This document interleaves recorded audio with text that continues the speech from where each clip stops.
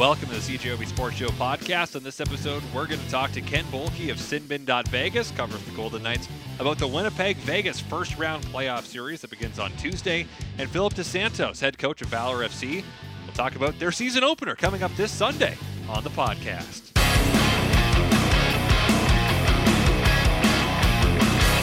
Let's get some more insight now on the Jets-Vegas matchup, starting Tuesday night with Ken Boehlke of Sinbin.vegas, covers the Vegas Golden Knights. And Ken, I thought Vegas honestly had first place in the Pacific lockdown for a while.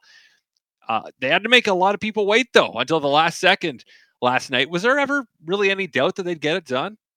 I mean, there definitely was some doubt because Edmonton hasn't lost in like a month and a half, and the Kings were barely losing for a while there. Then they kind of fell off. But Golden Knights kept their pace the entire way, and they did every single thing they needed to do and got to the finish line. So, yeah, I agree, though. Maybe wrap it up earlier next year, right?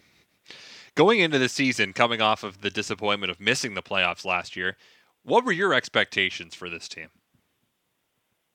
I was a little concerned with depth. I was a little concerned with goaltending. I wasn't sure how quickly they'd kind of figure out Cassidy's zone defense system. And it kind of all came together right away at the beginning. And then they went through a little bit of a stretch there in the middle where it wasn't as good. I kind of thought they were somewhere in between that. I've always thought they were a good team. I've never quite thought they were a great team. Over the past month, I'm starting to maybe believe more towards their being great.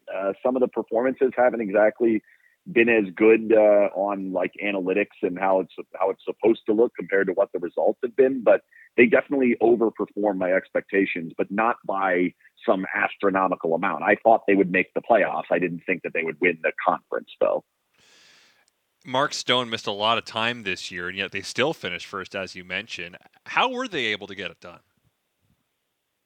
A lot of it had to do with just kind of the style of play that they started to settle into over the course of the last few months. It's a very difficult style to play against in the regular season, where they do actually allow the other team to have the puck. If you look at their Corsi numbers, they actually allow more shot attempts than they generate, which has been uncommon in the history of the Golden Knights. This year, it's been pretty clear all season long that that's been the case. But they keep teams to the outside. They make them work in the offensive zone, and then they like to strike in transition. They've always been a good transition team. And really, whether players have been in, players have been out, it hasn't had quite the same impact as it used to in the past, because I think everyone's able to play that defensive system. And then for the most part this season, not all season, but about 55 to 60 of the games, they have had almost all of their defense core. So when that's been intact, they've been much more conservative in their own end, and they've been much more consistent when they've had that. So I guess the Bruce Cassidy experience has been a pretty resounding success so far. Yeah, I would say so. Kind of putting in the system that he's put in place defensively. I don't think it's really generated as much offense as there was hope for. I thought there was a belief that maybe he would solve the power play. That really hasn't happened. There was hope that maybe they'd be a little bit more creative in the offensive zone. That really hasn't happened. But they've definitely been better in their own end, better in puck management, more consistent, beating the bad teams more often. I think they're doing all of that. So, yeah, I would say for sure in a first season, at least a first regular season, he's been excellent. But, coaches are judged in the playoffs much more so in the regular season. So, goaltending. Who's going to start game one Tuesday? Is it Laurent Brossoit? It is. It is going to be Brossoit, yes. And we know him well here in Winnipeg. Was it ever your thought that he'd end up being your game one starter when the season started? Because the goaltending has been a pretty big carousel for this team. Yeah, oddly enough, I've actually, for most of the season, believed he was the best option. He was kind of injured for the beginning of the season and then went to the AHL and wasn't very good with a horrible AHL team. The Silver Knights were tremendously bad this season. And he was, kind of getting beat up down there and not looking all that good. But my thought was always, well, you come up and play with the NHL team, he's going to be a lot better. I just think he's a little bit more of a steady presence back there. I think he fits the Cassidy system a little bit more. Saved that first shot, not all over the place. We see a little bit too much out of Thompson where he's all over the place. Quick's done. I don't understand the Jonathan Quick experience at all. I never got that in the first place. And then Hill just seems to have a little bit more of just a little bit more inconsistency compared to what we've seen from Brossoit. So yeah, even though Thompson was the all-star, Thompson had the great start to the season, I've always thought that the best fit for them would be Brossoit, and then it kind of ended up happening, and maybe in many ways by default due to the injuries to everyone else. 7-0-3, which is an incredible start for him. 217 goals against average and 927 save percentage. Smaller sample size than the other goalies, but by far the best numbers of them all. Quick's got the worst, and they made that trade at the deadline to try and shore up because they weren't, I guess, sure about injuries. But you're right. I think Quick's done, and if it comes down to having to rely on Jonathan Quick, that's not good for the Vegas Golden Knights. Yeah, they'd be down in the series already, I would assume, if that were to happen. If Brossoit's coming out, it would have to happen fairly soon for it to then turn to Jonathan Quick. I would imagine it would have to be maybe 2-0, possibly 3-1, and he's lost all three. So, yeah, if they turn to Quick at this point, they're going to be in really bad shape already, let alone what it's going to look like with him in there. All right, so the matchup of Vegas versus Winnipeg, your initial thoughts on how you think Vegas stacks up against the Jets? Yeah, my initial thought was like looking at the 16-point gap in the standings and kind of understanding that the Golden Knights had beaten them 3 times. You know, it's a long time ago now, 5 years ago, but that series went pretty well for the Golden Knights, and some of the players are still there on both sides. So my initial thought was, yeah, the Golden Knights are in really good shape here as long as Hellebuyck doesn't steal it. As I've kind of dug into the numbers and the systems and kind of how things have gone over the course of at least recently for the Jets, I'm thinking it's a little closer than I initially had thought. Like, basically all the metrics, both of these teams are kind of similar. They're both somewhere between about 10 and 15 in just about every number, whether it's goals scored, goals against, if you want to go into expected goals or shot share or any of that stuff. They're all pretty much in the middle. And the one piece that the Golden Knights are real good at is controlling shots from the outside, and then penalty kills good for the Jets. And I don't think either of those really damages the other one all that much. So I think it's going to be a pretty close series. I do think the Golden Knights will win, but I don't think it's going to be quite the runaway that a normal 1-8 matchup would be. Yeah, we saw a crazy 6-5 game between the two teams back in December here in Winnipeg. I'm thinking it's going to be more lower scoring than that game, more along the lines of that 2-1 overtime game we saw in late October. Is that what you're thinking too? Yeah, I think I remember that. If I remember that game right, I want to say Hellebuyck had like 40-something saves and Golden Knights kind of peppering them all night. Yeah, and it was kind of more of it reminded me a little bit more of what the Golden Knights used to do more consistently to teams, where they would kind of just suffocate them in the offensive zone, and when you finally get out, you just flip it into the neutral zone, and in comes the next line, and you're dealing with them, and it just kind of snowballs from there. I don't expect it to go that way for most of the series. I do think, like any hockey game, you're going to get that from time to time, but I don't think that's necessarily how it's going to go. I think where the Golden Knights are really going to look to beat the Jets is out in transition. They're going to try to make life difficult for the entries, make life difficult to get to the inside once they get there. And then once the puck turns over, Golden Knights will try to hit these stretch passes, get in behind some of the guys that are pinching up. I know the Jets like to get their defense a little bit more involved, and then that's where the Golden Knights look to strike. And they've had a lot of success against some of the smaller defense scores. Who do you say the Golden Knights MVP is this year? Ooh. That's a tough one because Eichel missed a lot of games. So, I mean, he's been, obviously he's the leading scorer. He's basically up there in goals, but he missed enough. And then there was a little bit of that stretch where he wasn't all that good. I guess I would say, like, when he's not at his best, the Golden Knights are not at their best. So that is kind of in definition your most valuable player. It's hard to put it on Stone because he's missed so much time and they were pretty good without him. But I think if you had to nail it down, I think it's Pietrangelo. I just think the consistency in what they've gotten defensively, the minute load that he takes on, the way that he is able to help generate offense both in transition and then inside of the zone, he's been pretty good. One of their only really consistent weapons on the power play. I would go with him just because of what the ask is on him, right? Like, I don't think it's the same on Eichel. Yes, he is the 1C, but he doesn't always take all the defensive responsibility, where I think every single night the expectation is whoever the best players are, whatever the toughest situations are, we're going to put Alex Pietrangelo in there. And so far this season, and basically all of his time outside of maybe the first 40 games when he was here, he's been that for the Golden Knights. What about Phil Kessel, the NHL's Iron Man? He played another 82-game season. What has he meant to the team, and is he still an impact player? He's had an interesting season because the numbers were there at the beginning of the year, but kind of the eye test told you that not really playing much defensively. He's not doing much of the driving of the offense. And there was even some time there where I remember us looking at the lineup saying, if they get one or two healthy guys back here, do they have to make the tough decision and scratch him and break that streak? Never ended up getting to that point. And then when they did start getting healthy, and then even when we started seeing some of the younger guys, Paul Cotter, Pavel Dorofeev, Michael Amadio, step forward, Phil has stepped up over the course of the last few weeks. And maybe you could even go back about a month and a half now. He's been consistent. He's going to the goal. He's generating offense. He's still showing that speed where if he's smart enough that he can get out there and grab those breakaway chances, and then he's done enough finishing them. I think he's been very solid. When I call him an impact player, I don't think he's going to be the one that you're going to circle on the board in the locker room, but I do think when push comes to shove and you say, well, all right, who's going to score the big-time goals in this series, it wouldn't shock me if Phil gets one of them. And looking at the Jets' point of view here, obviously the player that scares Vegas the most is Connor Hellebuyck. I mean, he would probably be up there. If you're not taking him, it would be Connor.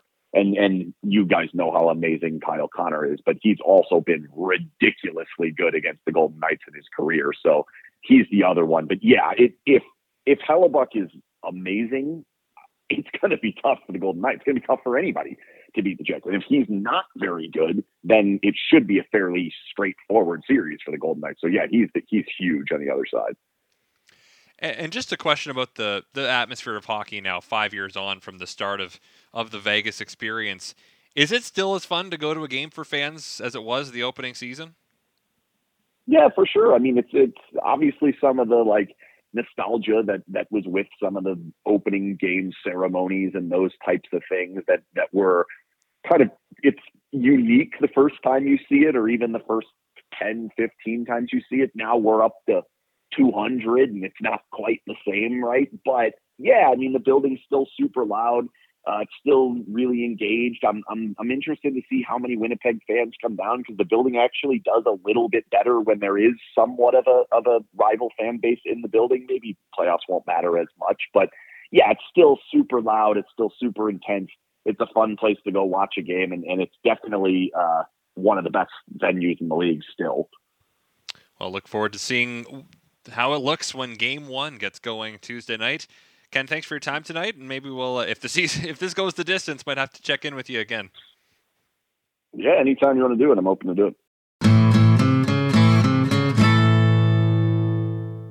This Sunday, Valour FC takes to the pitch for their season opener at York United, and we welcome in friend of the show, coach of Valour FC, Philip Dos Santos. Phil, how does it feel to be so close to getting the season started? Feels great, Christian. How are you? Everything good?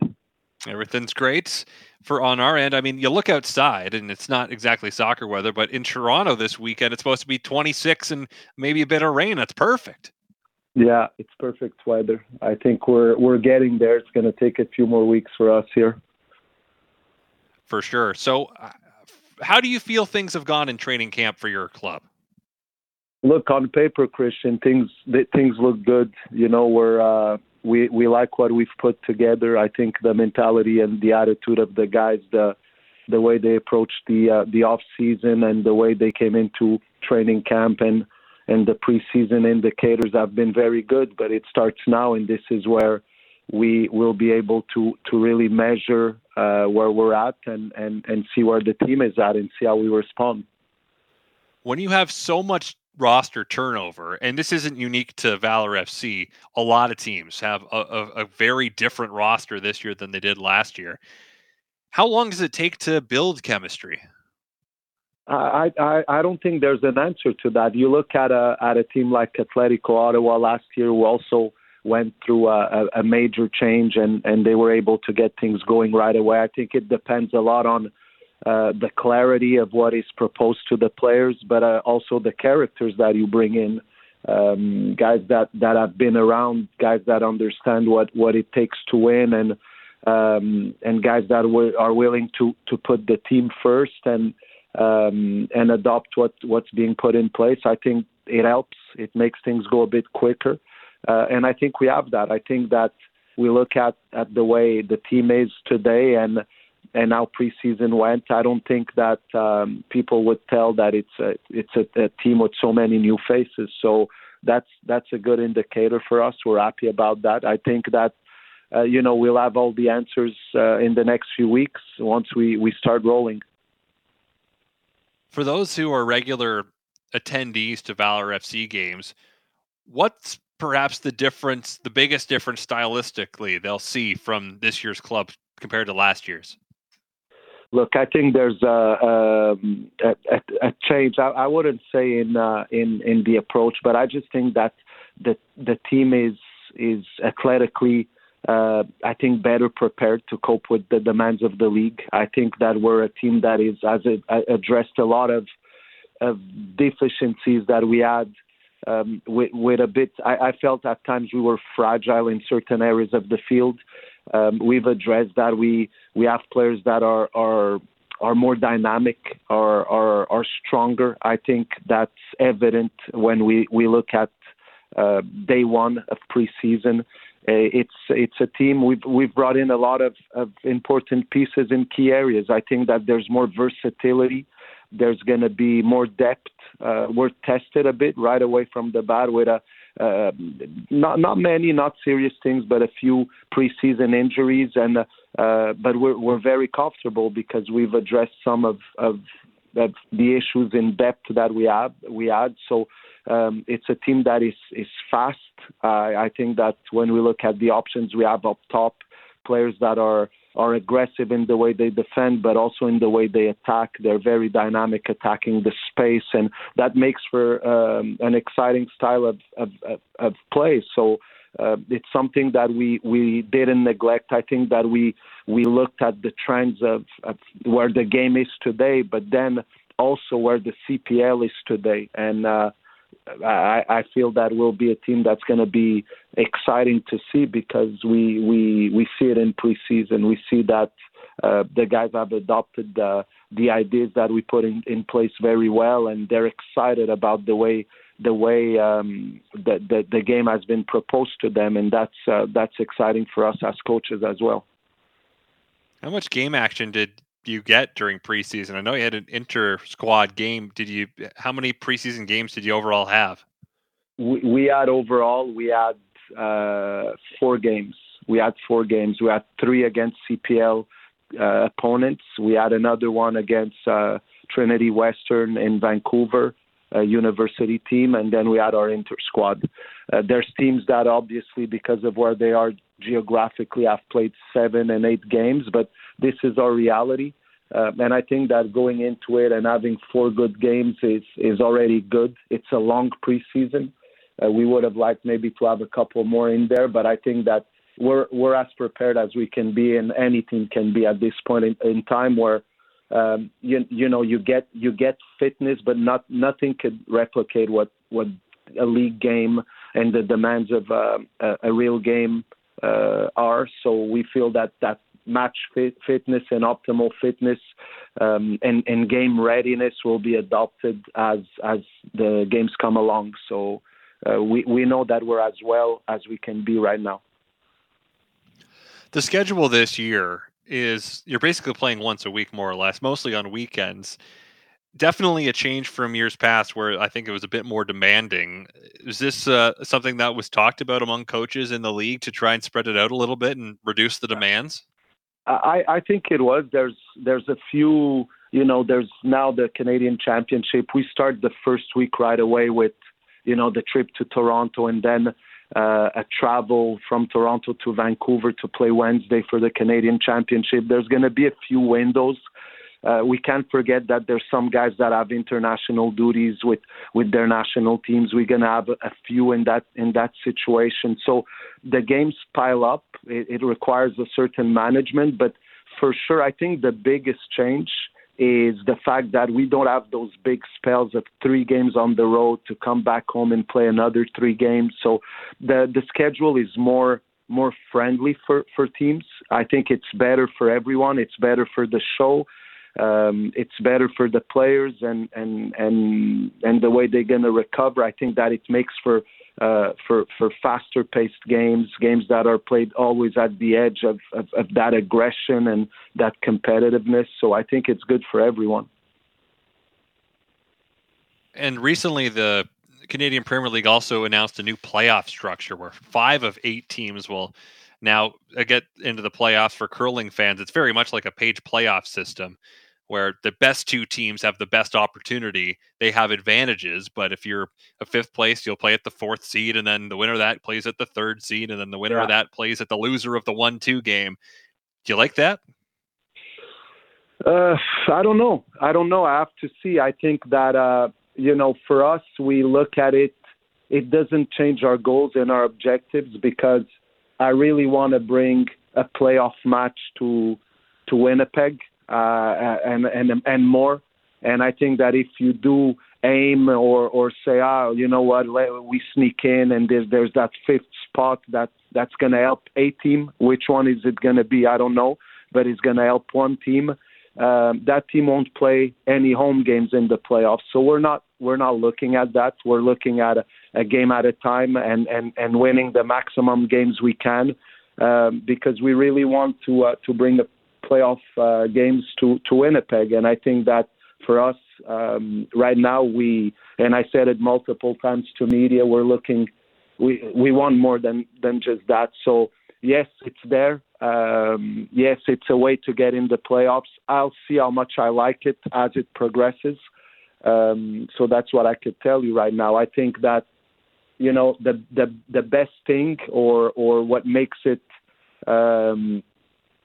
the biggest change for me is how meaningful the regular season is, where you're awarded also a spot to the CONCACAF Champions League and a championship title. So I think that's the biggest change for me. Then playoffs are playoffs. How you get in and what you get to play, that's going to be determined by where you're seated. So I really want to give Winnipeg fans playoff experience. So for us, we're aiming for more. We want more. Awesome to hear, Philip. And Christian, again, when we say this, it's I say it, and I don't think I speak like this often, but I say it because I think that right now we need to be ambitious, we need to be bold, and we've prepared the team for that. And it's more pressure on us, more pressure on me, but that's okay. We have to accept that it's the nature of the game, and this is what we want as a team and as a club.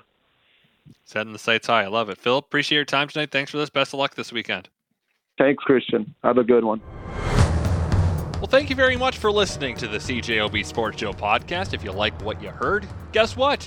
You can hear more every weeknight on CJOB from 6:30 to 9 p.m. Of course, that is when the Jets are not playing, because if the Jets are playing, then I don't have a show, but I'll be part of the pre- and post-game coverage. Anyway, thanks again for tuning in. Subscribe if you'd like. We're available on iTunes and other places, I'd imagine. So farewell until we meet again. So long and thanks for all the fish. So sad that it should come to this. We try to